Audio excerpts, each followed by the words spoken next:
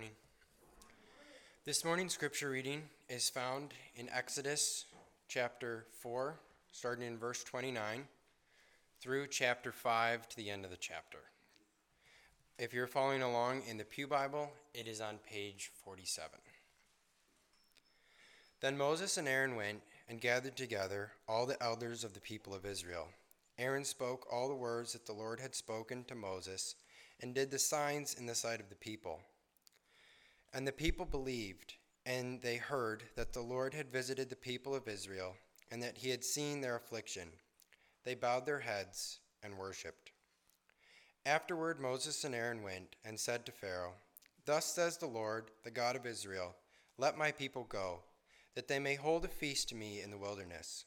But Pharaoh said, "Who is the Lord, that I should obey his voice and let Israel go? I do not know the Lord, and moreover, I will not let Israel go."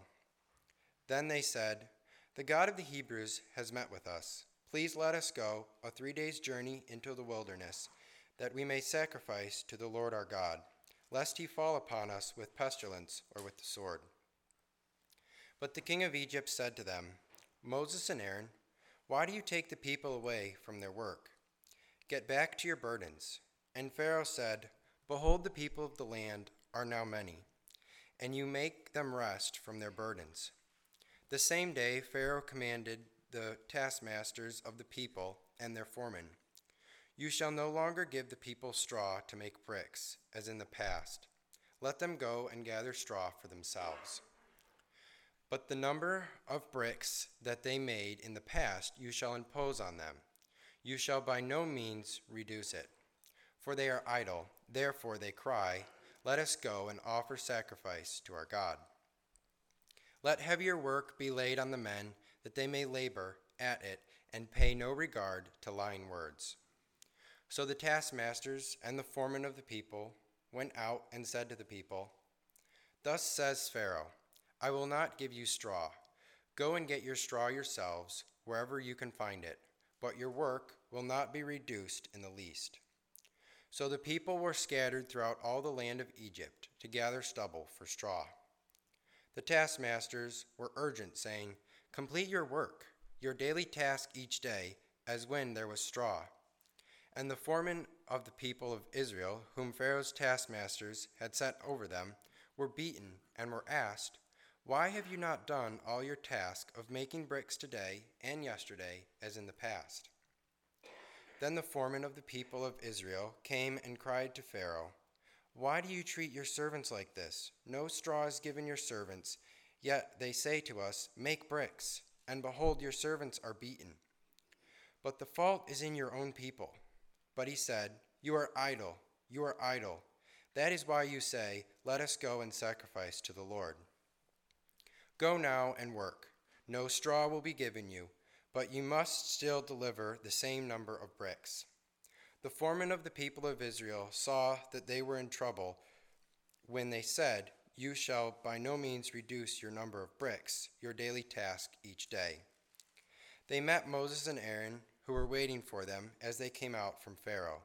And they said to them, "The Lord look on you and judge, because you have made us stink in the sight of Pharaoh and his servants, and have put a sword in their hand to kill us." Then Moses turned to the Lord and said, "O Lord, why have you done evil to this people? Why did you ever send me? For since I came to Pharaoh to speak in your name, he has done evil to this people, and you have not delivered your people at all." This is the word of the Lord. Good morning. It's so good to be back with you after a few weeks away, and I'm very grateful to the brothers that filled in for me in my absence. So thankful for their faithfulness in preaching the Word of God, and it's just a real special gift that the Lord has given to our church.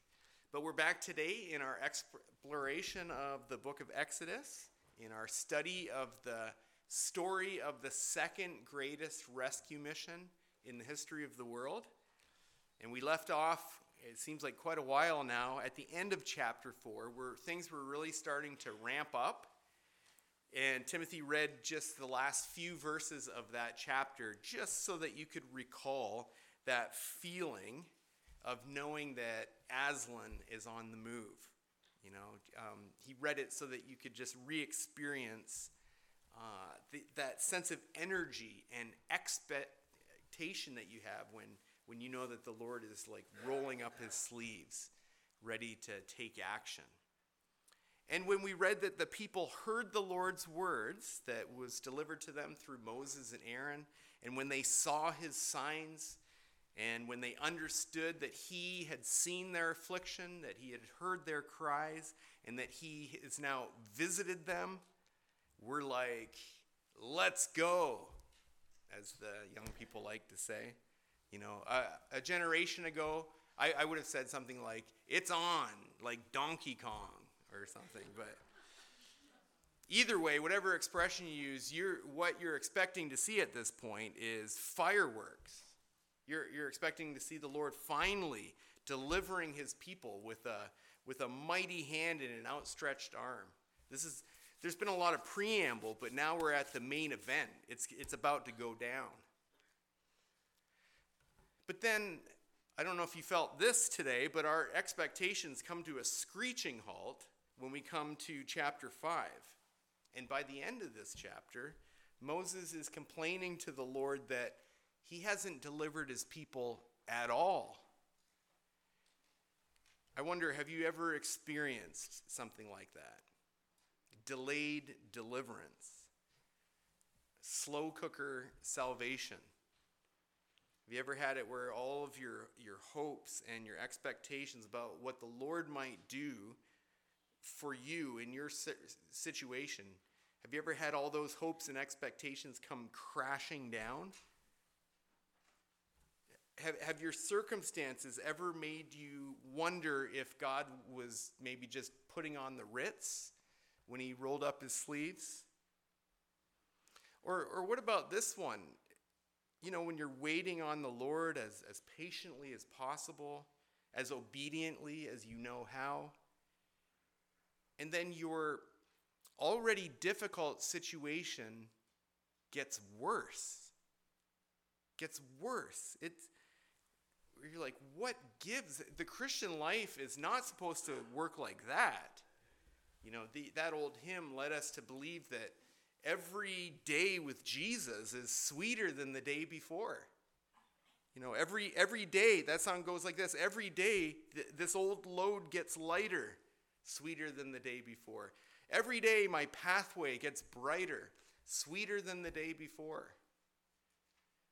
Well, far from the old load getting lighter, we find the Israelites in this chapter back to their burdens. That's what we'll call this sermon. Back, in fact, to heavier burdens than they've had to bear so far. This is the heaviest burden of all. We were expecting the Lord to visit in a spectacular sort of a way. And now we're left wondering, where is he?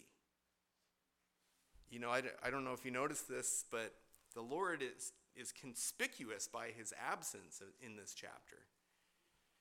And we wonder, what is he up to? Can't figure it out. Once again, we find ourselves plagued by the why question. And speaking of plagues, where are they?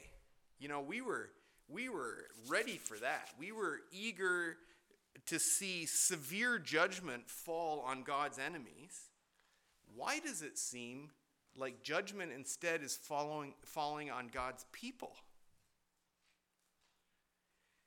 Well, the questions that we have vastly outnumber the answers that were given, not just in this text, but it seems in the Bible and in the Christian life.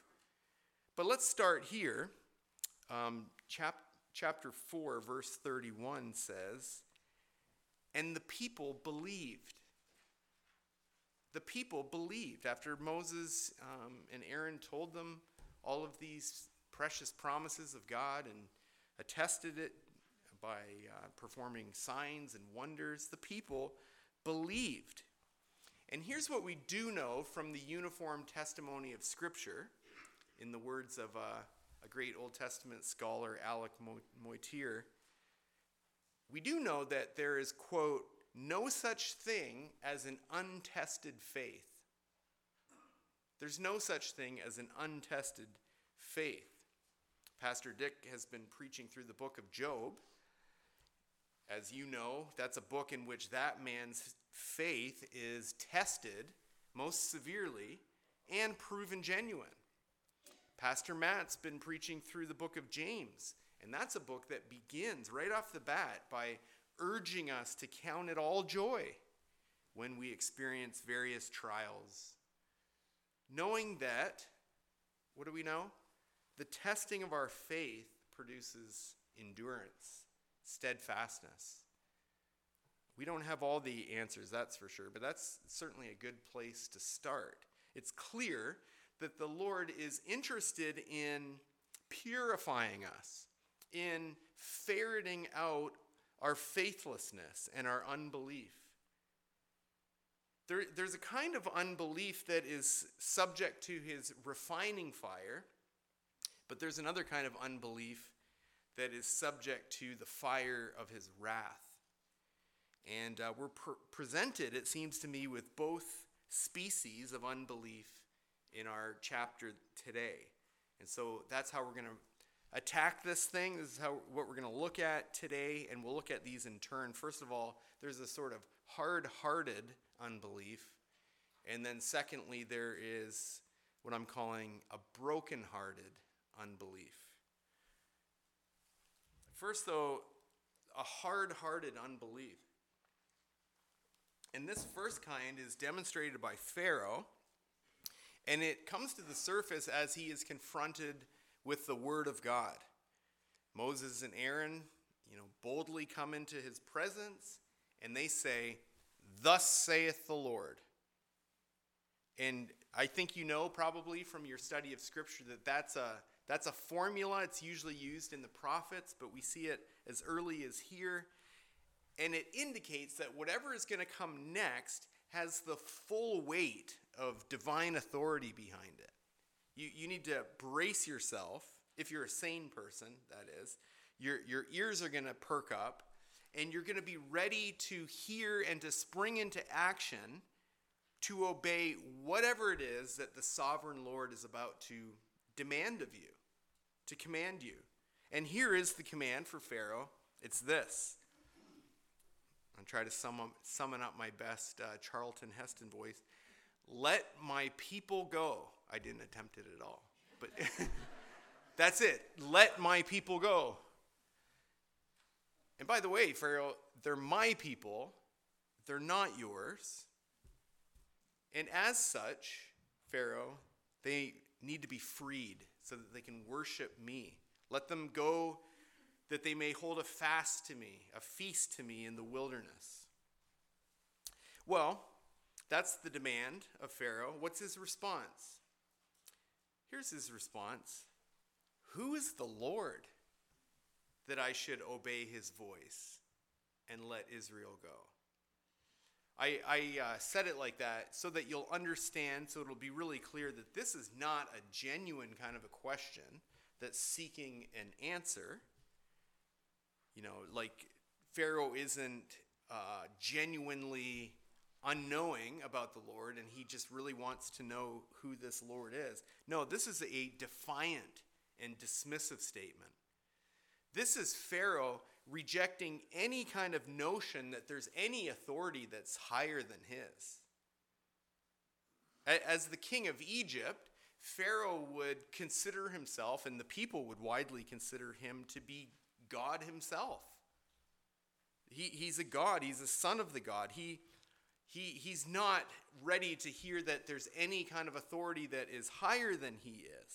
He's not going to acknowledge the existence of a superior, someone who's going to make any kind of demands on him when he asks, who is the Lord? And when he asks that, he's not asking it. He's basically saying, who does this Lord think that he is to barge in here and demand things of me? Now, if you're wondering if maybe we're not just being, maybe we're just being a little bit too hard on the guy, if you're thinking that he may just be innocently ignorant of the God of Israel and genuinely wants to know more about him and why he needs to obey him, well, then I think that's going to be cleared up in this next statement. Look at it. He says, I don't know the Lord, and moreover, I will not let Israel go. That's a very interesting statement to me. Very perceptive, I think. What he's saying is, it makes no difference who the Lord is. I'm not going to obey him anyway. I'm reminded on this point of something that the great 19th century preacher John Albert Broadus told his students at the Southern Baptist Seminary. He said, agnosticism is an I don't know coupled with a plain, bold, I don't care. I like that. I think that's perceptive. Agnosticism is an I don't know coupled with a plain, bold, I don't care. Romans 1 gives us good reason to doubt the genuineness of anyone that claims to be an agnostic or an atheist. That chapter in Romans confirms what we all really suspected, which is that deep down, everyone knows that God exists. His attributes are clearly perceived through what he has made, so that people are without an excuse. And then that chapter, as you know, goes on to identify the main problem people have, which is not that they just don't know. No, the main problem we have is our willful refusal to honor him as God, to glorify him, or to give him thanks. That's our problem. So unbelief doesn't spring from an innocent and ignorant heart. No, it gushes forth from a hard heart, one that is willfully rebellious. Nevertheless, Moses and Aaron provide Pharaoh with some information, some more information if he seems to need it. You say, Pharaoh, that you don't know who the Lord is. Well, let us tell you a little bit more about him. He's the God of the Hebrews, this people that you're currently enslaving. He's their God. And what's more, this God has met with us. He has spoken to us. And he demands that we, as his people, worship him. It's his right as our God to be worshipped. And he demands that we would be freed to go to worship him, sacrifice to him in the wilderness. Because let me tell you something, Pharaoh. Let me tell you something else about this Lord. He's full of righteous wrath and indignation. This is a God that must be obeyed. Otherwise, he's liable to fall on us with pestilence or the sword. If we're unable to go, if we're not going to worship him, then our lives are in danger. This is a God who must be obeyed. This is a God who must be worshipped. Do you see, Moses and Aaron are casting this freedom to worship as an obligation that the Israelites have.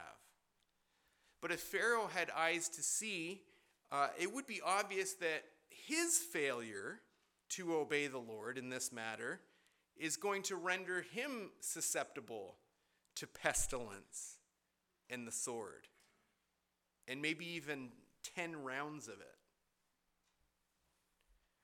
But the king, he's undeterred. For Pharaoh, more information about the Lord has only resulted in more dogged determination to oppose him and to oppose his people. This is something else that the scripture is very clear about.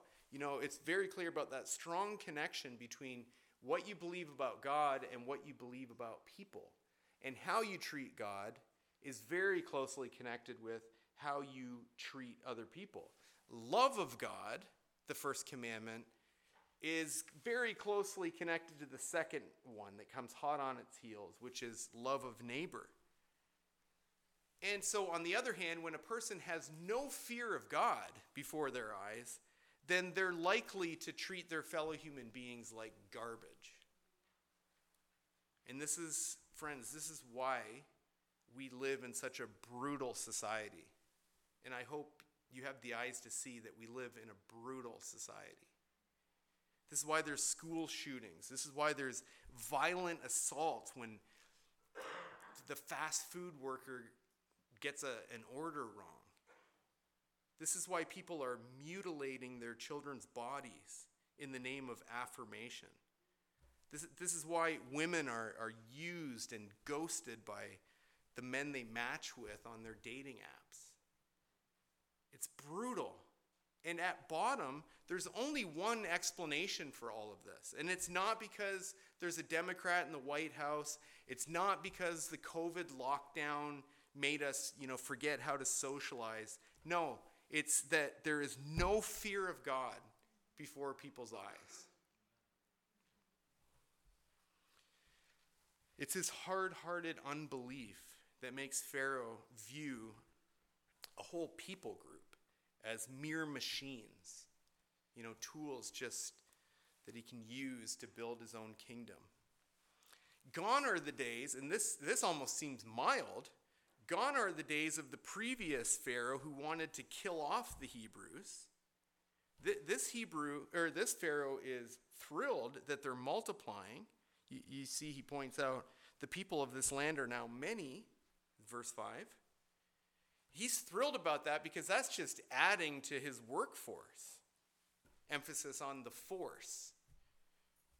Anyways, as far as this Pharaoh is concerned, even this conversation is a distraction from the task at hand. Back to your burdens. Away with you, Moses and Aaron. And away with your foolish talk of giving these people rest from their burdens. There's going to be no rest. In fact, that's the whole problem here. If you want Pharaoh's opinion, you guys have way too much rest. You must have way too much time on your hands. You're idle. You're lazy. That's why you can sit around and talk about such foolish things as time off to go sacrifice to your God. Therefore, Pharaoh determines in verse 9 that heavier work must be laid on the men so that they may labor at it and pay no more attention to these lying words. And by the way, there's another feature of hard-hearted unbelief. The conclusion that the word of God is an idle tale, that it's just a bunch of lying words. Pharaoh apparently believes himself to be the arbiter of truth, and he declares that God's word is false. His words, on the other hand, are to be believed and obeyed. And I want you to see this. Look again at verse 1, please. Pharaoh hears Moses and Aaron declare, "Thus saith the Lord." And his response is found in verse 10. Look there. It's found in what he has the taskmasters and the foremen say to the people. "Thus saith Pharaoh." That's your response to "Thus saith the Lord"? "Thus saith Pharaoh"? What audacity! What blasphemy! Pharaoh, you understand, has put himself in the place of God. He set the stage for a showdown. It's a showdown that I assure you is not going to end well for him. You don't set yourself against the Almighty God as a mere mortal. But there's the basic anatomy of hard-hearted unbelief. It shows up as a denial of God, not because of a lack of information, but because of a determination to be top dog. You will not have anyone, let alone this man, rule over you. And the result is you end up just brutalizing people that are made in God's image. And part and parcel of a denial of the Lord is a denial of his word. It's the determination that everything that God has said is a lie. It's just idle words. It's just babble. And more often than not, the unbeliever blasphemes and denies God to his face. Now, Pharaoh might be a prime example of this kind of unbelief, but he is not, by any means, the only example of hard-hearted unbelief. And I want to particularly address anyone who may be here today who might resemble some of these remarks.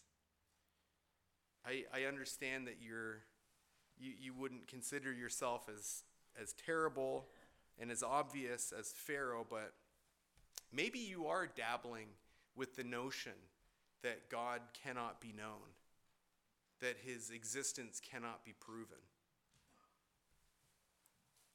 I want to address you. I wonder if you'll have the honesty to admit that that's not your issue at all. You know there's a God. You know that good and well. The problem is that you will not have him to reign over you. You're not ignorant. You're just plain unwilling to obey him. You want to be king. You want to be queen. You're living your life in fulfillment of your declaration, "Thus saith me." Your flesh commands something, and you dutifully obey it every single time. And you expect other people to obey. And listen, I realize that you're probably not in this moment enslaving a whole people group. But will you at least admit that you use people? You're polite and everything, but isn't it true that you're mostly interested in others for what you can get out of them? You're friends with them insofar as they can supply bricks for your personal pyramid. If you resemble any of those remarks, I want to solemnly warn you of the extreme danger that you put yourself in that position. You've set yourself against the one true and living God.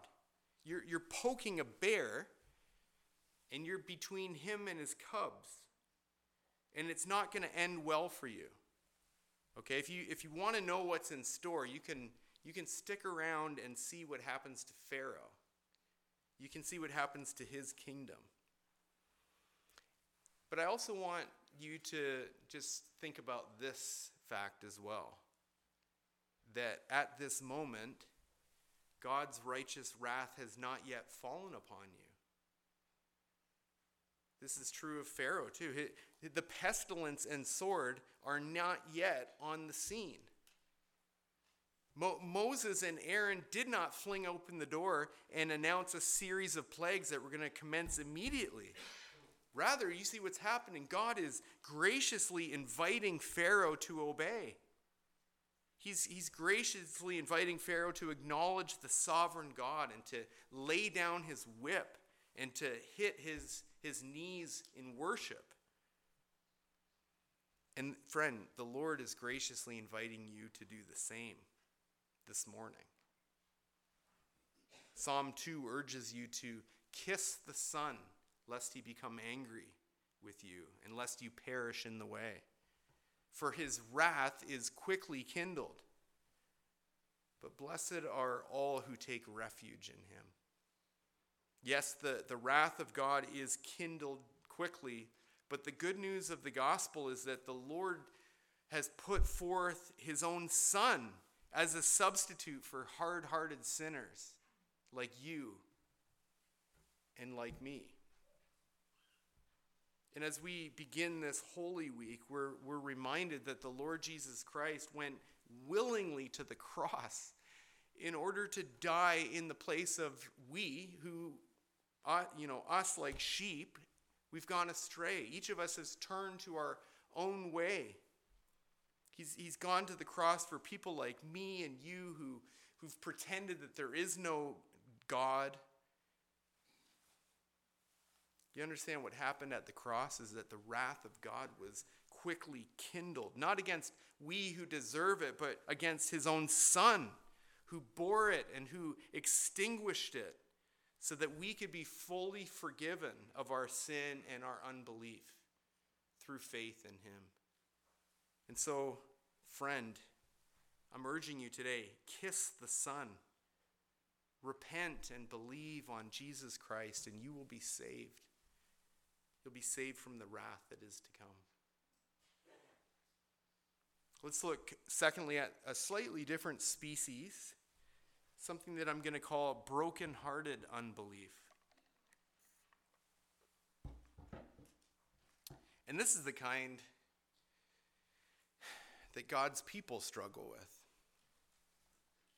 It was given perfect expression in Scripture, I think, by the man who had a demon-possessed son who would fling him into the fire. And this man came to Jesus, and in the course of their conversation, he cried out, "I believe, help my unbelief." That's where I find myself so many times. We read in chapter 4, verse 31, that the people believed. That's great. But we see them here in this chapter plagued by unbelief. And it's the kind of unbelief that a burdened and broken-hearted people are particularly prone to, then and now. And this is a people who, you understand, Israel, this is a people that has been burdened for generations. They're in Egypt, which is not their own land. They're somewhere else. And, to make matters worse, they're enslaved. They couldn't leave if they wanted to. In the past, they've been the subject of an attempted genocide, and now they're being treated as less than human. Their spirits are broken. And you can imagine if you were in their place, you would just probably be going through the motions. Brick after brick after brick. Until Moses and Aaron arrive on the scene, and they come bringing this comforting word that the Lord has heard their groanings and he's visited them. And as tangible evidence of that, Moses was able to show them powerful signs with his staff and with his hand in his coat. Signs that the Lord had given to him to really assure the people. And it worked. The people believed. They did the only thing appropriate given the circumstances. They bowed down and they worshiped God. And you have to believe that the people are just elated at this news. Okay, finally, we're going to be loosed from our chains. The Lord is going to show up in a spectacular way. He's going to finally save us. He's going to execute vengeance on our enemies. These guys are about to get lit up. Free at last. Free at last. Thank God Almighty, we're going to be free at last. And it must have been hard to bake bricks that day that Moses and Aaron went into Pharaoh's palace. When you're probably thinking they're not even going to, all the bricks that are part of buildings are going to be falling into pieces in just a little bit here. So, but then also the people just must have been waiting with bated breath to find out, how this meeting went. All day long they're asking, have you heard any news? What's the news out of the presidential palace? But here's the only news they hear that day. Thus says Pharaoh, I will not give you any straw. Your daily quota of bricks is going to stay the same. But since you guys have so much time on your hands, the government's no longer going to supply you with the straw for brick making. You're going to have to scrounge around and find little bits of straw and stubble. And you can use that to make bricks. Now, just a slight aside here. Sometimes our Bible headings, which are not inspired, are a little bit misleading. A lot of times it says something like making bricks without straw. That's not exactly true, is it? Actually, if they had to make bricks without straw, that would have been a little bit easier for them. No, bricks still are going to require straw for strength and for structure. But now the Hebrews are going to have to source all that and supply all their own straw. And they're going to have to go to all over Egypt to try to scrounge all of this up.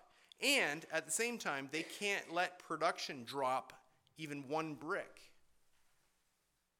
There's the news. That's the outcome of the meeting with Moses and Aaron. And you understand that this is cruel. This is inhumane. This is completely unreasonable. And so, of course, the inevitable happens. These people are only human. Production drops. And so the people and the foremen are beaten. They ask for a meeting with Pharaoh. And they ask, why? Why are you treating us like this? Why are you beating us? They cry out. And by the way, you see that they're crying out to Pharaoh. They're doing that in the same way that they had previously cried out to the Lord. Okay, that's a change. Their first move is to cry out to Pharaoh, when before they were crying out to the Lord. I wonder if Pharaoh will hear them and have compassion on them like the Lord did. So it makes you wonder, why aren't these people crying out to the Lord? You'd think that at our rock bottom, we would be quick to pray, that we would be almost a knee-jerk reaction to cry out to the Lord. But no, that's not how we do it. I say this to our shame. We look for human solutions. We bank on impossible odds rather than going to our generous God. Lord, forgive us for our reluctance to cry out to you in our time of need. And of course, Pharaoh is unrelenting. He tells them that the reason that he's given them more labor is because they're idle. You're lazy, he tells them. Otherwise, you wouldn't be sitting around talking about all of this worship and sacrifice to the Lord in the wilderness nonsense. You see what he's doing here? If you're a heartless tyrant, this is a go-to move. You might even recognize this technique because we see it a lot these days. The move is to divide people. You get the people to be at each other's necks. It's a classic divide and conquer sort of a move. And Pharaoh has them associate their increased burdens with the meeting that he had with Moses. He puts those two together. It happened the same day so that there would be no confusion. The reason that the people are in a worse condition is because Moses had the audacity to come in and demand your freedom.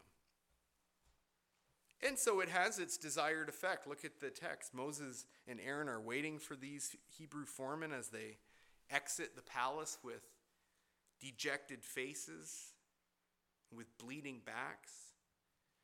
And the foremen immediately pounce on Moses and Aaron. Look at verse 21. They even call down an oath and say, "May the Lord look on you and judge you." They're essentially saying, "Damn you, Moses and Aaron. You've made us stink in the sight of Pharaoh and his servants. We're like a bunch of dead frogs to them. We were getting along quite nicely with them before you guys came along, but now they hate us, and you guys have done the opposite of what you said that you would do. Save us." Yeah, right. It's more like you put the sword in Pharaoh's hand to kill us. Those are hard words, and they're coming from hurting people. So there's a sense in which we have to be really kind and compassionate as we listen in. And we have to be very kind and compassionate as people spew forth reckless, careless words to us in the midst of their burdens. There's a real need for love and grace here. But we also need to call this for what it is, which is unbelief. And it may be broken-hearted unbelief, but it's unbelief nonetheless. It's a failure to believe the word of God and the promises of God. And it happens, friends, every time we allow ourselves to be blinded to the truth with the scales of our circumstance, if I could put it that way. The problem is, for these people, they've forgotten what God has said to them. They've forgotten already what God has affirmed to them, even with signs and wonders. Let's just assume that Moses and Aaron were faithful to repeat the whole message that God had given to them to speak, which would have included the truth, yes, sure, about their deliverance, but also you remember that truth contained the reality that Pharaoh's heart was going to be hardened. And God already prepped them for this, that he initially would not let the people go. And that he's only going to let the people go when he's compelled to by God's righteous right arm and strong hand. This was all part of the truth that they supposedly believed and worshipped in response to. But now, under the heaviest burdens imaginable, that truth is slipping away. And it's not just the Israelites that fall into that. Moses does too. Look at verse 22. Moses turned to the Lord and says, "Oh Lord, why have you done evil to this people? Why did you ever send me? For since I came to Pharaoh to speak in your name, he has done evil to this people, and you have not delivered your people at all." Moses also has forgotten the word of God. He's forgotten the promises of God. And as a result, he's uttering some very reckless words. You see what he's doing here? He's accusing God of the same evil as Pharaoh is committing. That is evil, to say such a thing to God. But can I at least say this in Moses' favor? At least Moses has turned to the right person. One interesting detail of this whole chapter are kind of the hierarchies and the chains of command. For example, the edict comes down from Pharaoh to his taskmasters, to the foreman, to the people, and then the complaint goes back up through the same channel. There's a lot of hierarchies here. But Moses knows to go to the highest of all. Moses goes directly to the rock that is higher than he is, that is higher than Pharaoh is. And let that be a lesson to us, brothers and sisters. Turn to the Lord in your grief, with your questions, even with your unbelief. Turn to the Lord. He desires to hear your heart. He longs that you would pour out your soul to him and that you would lay all of your burdens at his feet because he cares for you. And we should do this without resorting to carelessness or blasphemy, but we need to do this. When you're in the throes of broken-hearted unbelief, what's the thing to do? Pray. Pray. Where else are you going to turn? That may be the last thing that you feel like doing, but it is the first thing and the last thing that you need to do. And the other thing that we need to do is to preach to our souls. We need to rehearse the word of God and the precious promises of God. The very things that we are in danger of forgetting in that moment, we need to preach to ourselves. You understand that circumstances are going to pull your soul in a downward direction. We need to let the promises of God pull us and tug on our souls in the opposite direction. This is how you rebuke yourself. Say this, for example, in the words of one of the songs that we love to sing here. Still, my soul, be still. Do not forsake the truth you learned in the beginning. Wait upon the Lord, and hope will rise as stars appear when day is dimming. We need to rehearse the promises of God, repeat them, read them, repeat them. Look, I hope you understand that by calling this brokenhearted unbelief and kind of putting it in a separate class, I'm not excusing it. Because unbelief, no matter what species, unbelief is sin. And it needs to be confessed, and it needs to be repented of, it needs to be fought, it needs to be fled from. But there is some encouragement here, I think, because where we see unbelief among the people of God, and here's the difference with this first class of unbelief that I talked about. When we see it among the people of God, we see it as dross that is bubbling up to the surface in God's refining pot under his heat. And he, as the refiner, is going to make sure that that is skimmed off so that what remains is genuine faith, that's what endures. He's going to make sure of that. He's in the business of guaranteeing that. He's doing that in your life. This is why we have difficulties. This is one of the main reasons. He's purifying us. He's making us like Christ. And I understand, friends, that many of you are in the midst of unspeakable burdens. Maybe you're enduring physical pain that no one can even imagine. You're separated from your family, whether geographically or relationally.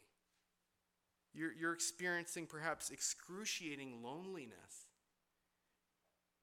You know that Holy Week is upon us, but your soul just seems so far away, miles away, distracted by all of the headlines and all of the things that are going on in your life. I want you to be encouraged today. The fact that Holy Week is upon us is actually very good news, because what we desperately need in these times is the reminder of all that the Lord God has done to save us. I'm thankful for the worship team for the songs that they picked for us to sing today, and I paused in my soul at verse 2 of Crown Him with Many Crowns. Crown Him the Son of God before the worlds began. And ye who tread where He hath trod, crown Him the Son of Man. Not just the eternal Son, transcendent in all of His glory, but not clinging to that, He humbled Himself and He took on human form. And so we crown Him Son of Man. He has tread where we trod. And then it says, who every grief hath known, that wrings the human breast, and takes and bears them for His own, that all in Him may rest. This is your Savior. If you're trusting in Christ today, this is your Savior. He's taken all of your burdens and He's borne them on His body on that tree so that you might be saved and so that you might be freed up to believe on Him. Friends, this Holy Week reminds us, far from what we would claim in our carelessness and our sin, that God hasn't saved us at all. The cross and the empty tomb reminds us that He has saved us completely. I'm fully forgiven. I have nothing ahead of me except glory. And it's all because of Christ. Let's crown Him. Let's crown Him the Lord of Lords. And I trust that the Lord will minister to you this week and to your soul. I encourage you to preach to your soul as you prepare your hearts to worship Him this Friday, this Sunday. Trust that the Lord will richly bless us all.